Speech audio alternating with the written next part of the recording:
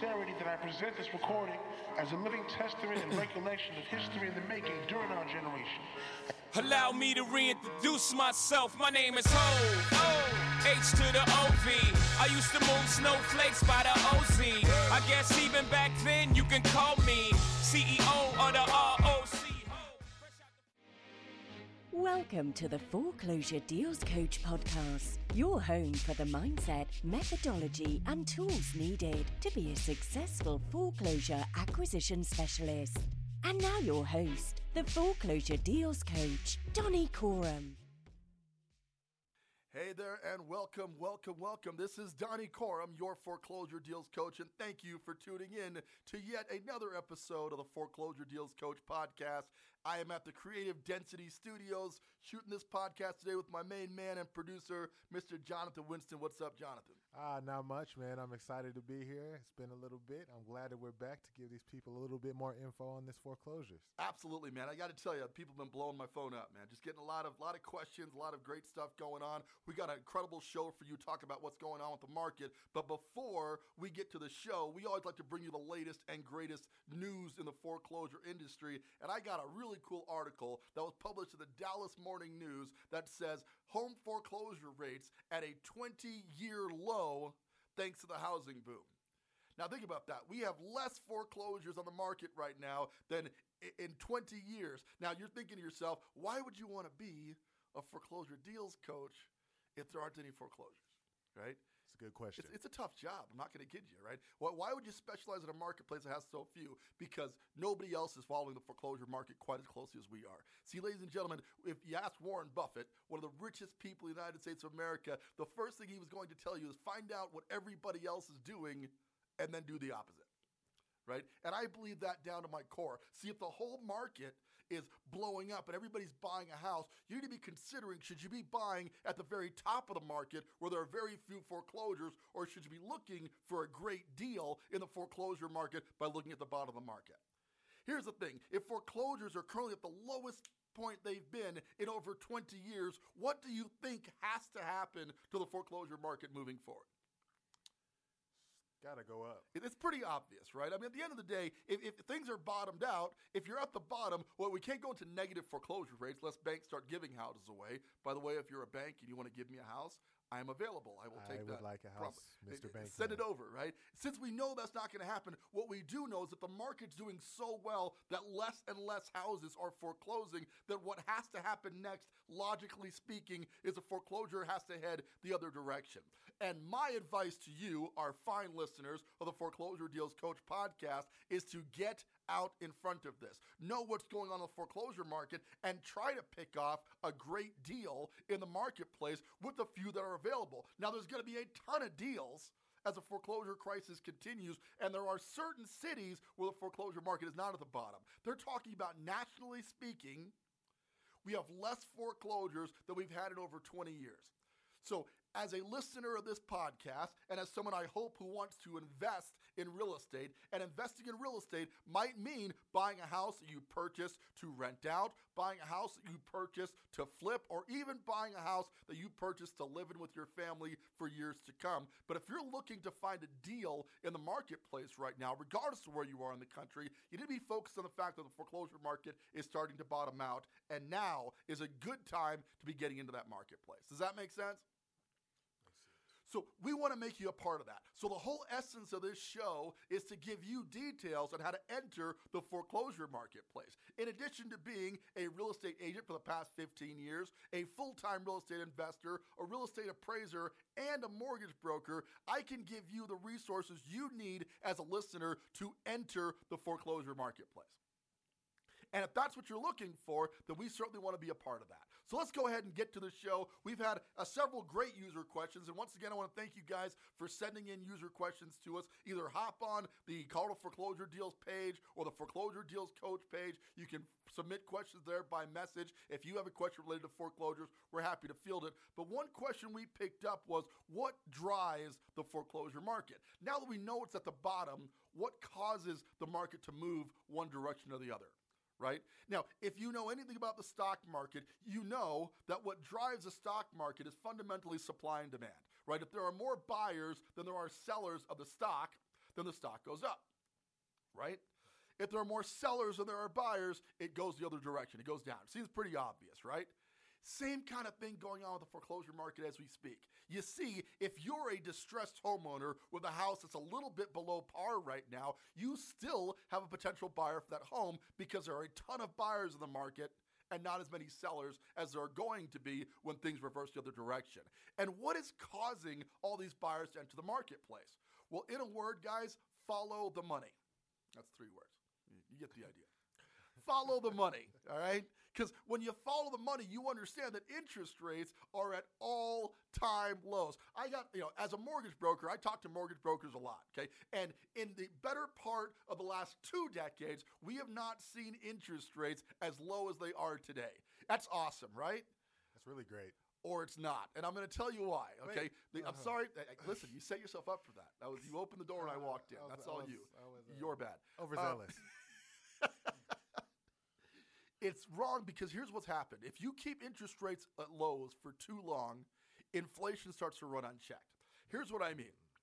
If you have a lower value of the dollar and you devalue the dollar by reducing the interest rate, if the dollar is not worth much sitting in a bank account because the interest rates are very low, you tend to want to use that money for its highest and best use, right? Banks are now going, we're going to flow a bunch of money into the mortgage market, right? But interest rates are really low, so a lot of people are buying. A lot of people are buying, driving up the cost of homes, which is a byproduct of inflation. Have you noticed, depending on your locale, that the houses around you seem ludicrously expensive right now? We're in Denver, Colorado, okay, one of the best cities in the world, in my opinion. Of course, I'm biased because I live here, okay? And a small house near downtown starts out in the $500,000 range, maybe $500,000, $600,000. Have you seen that? I was in disbelief when I saw it, yes. It's crazy, right? And when prices go way up, owners are like, well, if it costs as much to buy it, I can charge a lot more to rent it, right? So now rental markets come up along with it. So it's becoming nearly impossible to afford to live in the city of Denver. Now, we're not the only city that has that problem. New York City is nearly impossible to live in, right? San Diego, right? Look at these large-scale cities. It's just very expensive to live in, right? So as long as interest rates are low, there's a huge amount of buyers, but you can borrow money at a very low rate, and they can leverage that money to buy a property, keeping buyers in the market and driving prices up.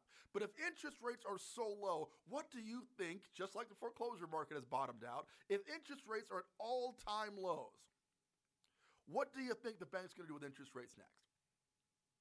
We know this. You got this one, right? It caught you last time. You're catching up. That's good. They're going up, man. They're going to go up, right? And interest rates have to go up because if they don't go up, inflation will remain unchecked. Now, I'm not telling you interest rates are going to go up tomorrow. I'm not telling you it's going to happen in 6 months. I can be honest with you and tell you I don't know when interest rates are going to increase, but I do know they have to increase. You see what I'm saying? And when they increase, the buying power of that house that the buyer was struggling to make the payments on at $400,000, right, just went from $2,000 a month to $2,400 a month to buy that exact same house with a minor 1% increase in interest rates. Right? And that's going to translate into less buying power for buyers, which is going to reduce the ability to buy it. But these houses are already so expensive. Right? So the sellers don't tend to catch up on this interest rate increase as soon as the market does. Meaning sellers are thinking, well, heck, my neighbor just sold his house for $550. Why can't I get $550? That just seems logical. So they fight. There's a resistance that goes on, right? No, I'm holding on tight. But then days on market go longer and longer. Buyers stop showing up. And the seller, who now really needs to sell that house, starts to drop his prices. Right? He continues to drop his prices, but maybe the market doesn't catch up then, right? And now you've got a seller who's over-leveraged on his property. He's hit the very bottom of what he can sell it for because of what he bought it at. He can't sell it. He's been moved out of the state. He's making a payment on a vacant house, and what do you know? It forecloses. Right? That's what drives the marketplace, guys. Interest rates, and I can tell you, most markets, whether we're talking stock market, cars, whatever, you can track it back to the one element, which is the money. And the money is tracked by what the interest rate is on it. Because if banks are interested in lending money on houses, which they are, because a lot of that going on, that's a good thing. But if rates continue to go up, doesn't matter if the bank's interested in lending money if the guy can't afford to buy the house. Do you see what I'm saying? Makes So sense. buyers are heavily in the market right now because rates are low, but if rates increase, we'll push most buyers out of the market. And that will affect the top end at first, and like a trickle-down effect, it will slowly but surely go down the hill, resulting in houses that are kind of unaffordable now becoming very, very unaffordable because interest rates are so high. So my advice is not to scare you. I tell you this because I've actually seen this happen in the last big foreclosure crisis, which was in the 2007-2008 crisis, right? What happened is interest rates, they were really low for a while. They went so high in the subprime era that everybody with a pulse could qualify to buy a house, right? Which drove a lot of people to buy a house, but the rates were so high, the payments got prohibitive. When the payments were so high, people couldn't rent the property at what their payment was. So a would-be seller turned into a not wannabe landlord who turned into a foreclosure situation. And that happened on such a large scale that large lending institutions couldn't keep up with the amount of houses they were getting back in inventory, forcing some of those lenders to close their doors, taking even more mortgage money out of the marketplace, ultimately reducing the amount of buyers that were in the market, and that drove us into crisis. So what's going to drive all of it? Interest rates, right? And coupling with interest rates, we have the unemployment market. I will tell you that's another whole discussion for another time, but unemployment is also at an entirely low position, lowest it's been in a very, very long time. When you start seeing rises in both interest rates and unemployment, I got to tell you, watch out. I'm seeing a trend here. Everything's at the lowest it's been. Everything's at the lowest of history right now. Everything's the lowest it's been in the last 20 years. So like you're saying, you got to stay focused. You got to stay ahead of the game. That's what we're here to help you with. Right. And why is this good news for you? Because you're listening to this podcast today and you understand that you're looking to buy a deal, not a house.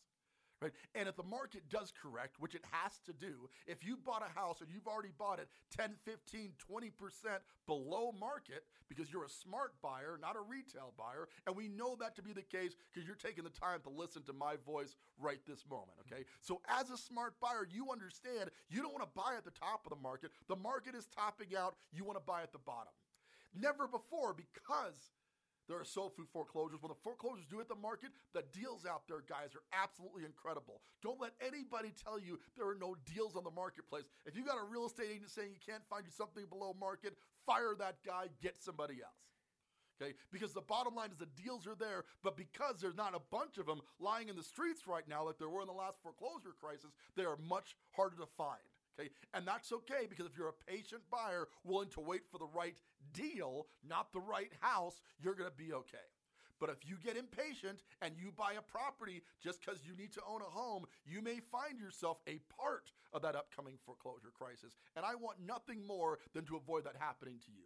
Right? Because by informing you as to what is inevitably going to happen next, hopefully I can steer just a handful of buyers out there to look for the great deal in the marketplace rather than just buying a home, when buying a home in this market could prove extremely dangerous to you if you buy incorrectly. The good news is, whether you buy incorrectly or not, interest rates are so low right now that it's almost silly not to buy something. Right? Because if you can borrow money from banks at below 4% rates, it is silly not to do so. You start getting a 6 and 7%, it's like, okay, maybe, if you're getting a good deal. By the time rates start crossing that 8 to 9% rate, it may be time to not borrow money anymore, right? When you look at countries that have taken the tax deduction off of mortgage, like Canada is one great example, interest rates in the Canada market are below 2%. In many cases, you can get a 1.25%, 1.5% interest rate. Why is that? Because there's no incentive in Canada to keeping a mortgage up there, right? We keep mortgages because we have a tax interest benefit that allows us to write off the mortgage interest. I think it's an incredible deal, but the fact remains, if you remove that benefit, when interest rates are 1.2, 1.5%, you can tell there's not a huge demand on people to get mortgages, right? Because, man, nobody really wants a mortgage up there. Just pay the house off, right? Or, you know, a lot of money flows through Canada, eh? So you look at cities like Toronto and et cetera, booming economies where just 5 years ago, houses were selling $300,000-$400,000 that are now $1 million, $1.1 million, $1.2 million. That market is running unchecked, completely out of control right now. That's a lot of syrup, baby. Eh?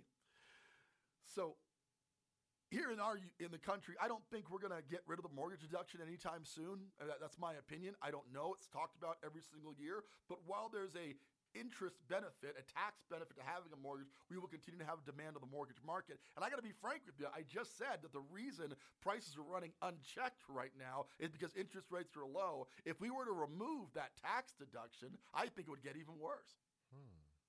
See what I'm saying? Because now you're going to have a decrease in interest rates. If you can borrow money at 1.2%, hey, listen, for the record, if anybody out there wants to lend me any amount of money at 1% interest, I will take it.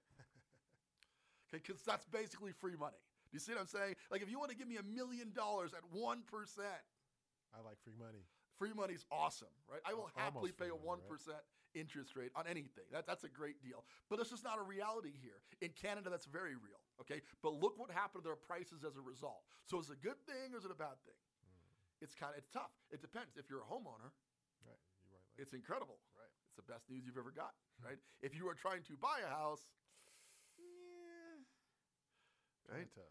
And I know our listeners range. I know a lot of you. I've talked to a lot of you. Some of you guys are very established investors who've been buying houses for years, and you're seeing it, right? You're seeing your prices go up on your properties. You're building a portfolio. That should be your long-term strategy, is to buy and hold real estate that provides for you and upcoming generations forever. Here's the thing about real estate, housing, that's never going out of style, right? You know, the Tesla might go out of style if a better autopilot car shows up, right? Maybe go from electric cars to hydrogen-powered cars. Who knows? That may go, right? Maybe we'll just start transporting places and cars will go away entirely. I'm ready for that. Right? Food is not going away and shelter is not going away ever. We will always need those two items. So those are two pretty stable businesses. So if you're buying a property to live in, I want you to look at that home as something that one day you could turn into a rental home down the road so you could provide an income for yourself, because why work for the rest of your life? Just imagine buying foreclosure property below market, putting renters in that property at $300 to $400 a month in profit per unit, and now multiply that by 10, 12, 15, 20 units. My mentor, the guy that taught me real estate, has 115 rental properties. Think about that for a moment. 115 mini paychecks coming in, and I got to tell you, he's had them for a while, okay? So some of these aren't mini paychecks anymore, right? $700, $800 a month times 115 houses. You think he works every day? No. Working on his next vacation plan, probably. Or his really fast GTR. Long story. Love you, Mike. Let me borrow the car. You can get there too, but you got to start with the first house. So if you're on the sidelines right now wondering whether or not you should be buying real estate in the top of the market, the answer is yes, but you got to buy at the bottom of the market, right? And if you're not working with an agent that is looking for great deals in the marketplace, with all due respect to my fellow agent brethren out there, you guys got to get with the times. If we keep selling people to the top of the market, they're going to get hurt, period. Right? And listen, that's not the end of the world. The market goes down, the market goes up. As long as you're still living in the house, it doesn't really matter what the property is worth as long as you live there, right?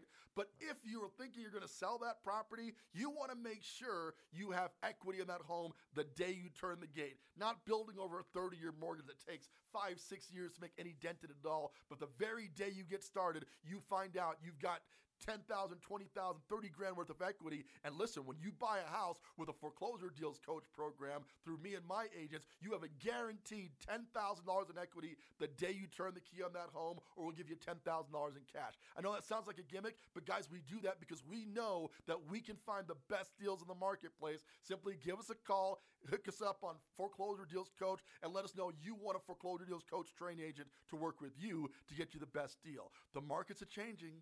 It's changing right before our eyes, and we want you to be a part of it. So I hope that answers your question on what drives the foreclosure market: interest rates, employment rates, right? And I hope you understand why this show is going to be the most powerful resource in all of foreclosure buying across the U.S. Thank you so much for all the kind words. Thanks for keeping the word out there about the podcast. We're going to keep it going, man. We appreciate all the feedback. It really jazzes us up to hear from you, our wonderful listeners to the show. And we're going to bring you the best foreclosure data available right here on the Foreclosure Deals Coach podcast. But that is our time for the week. We promise to keep these things relatively short because we know you got stuff to do. So with that, this is Donnie Corum, your Foreclosure Deals Coach and the Foreclosure Deals Coach podcast, saying, don't buy a house, buy a deal.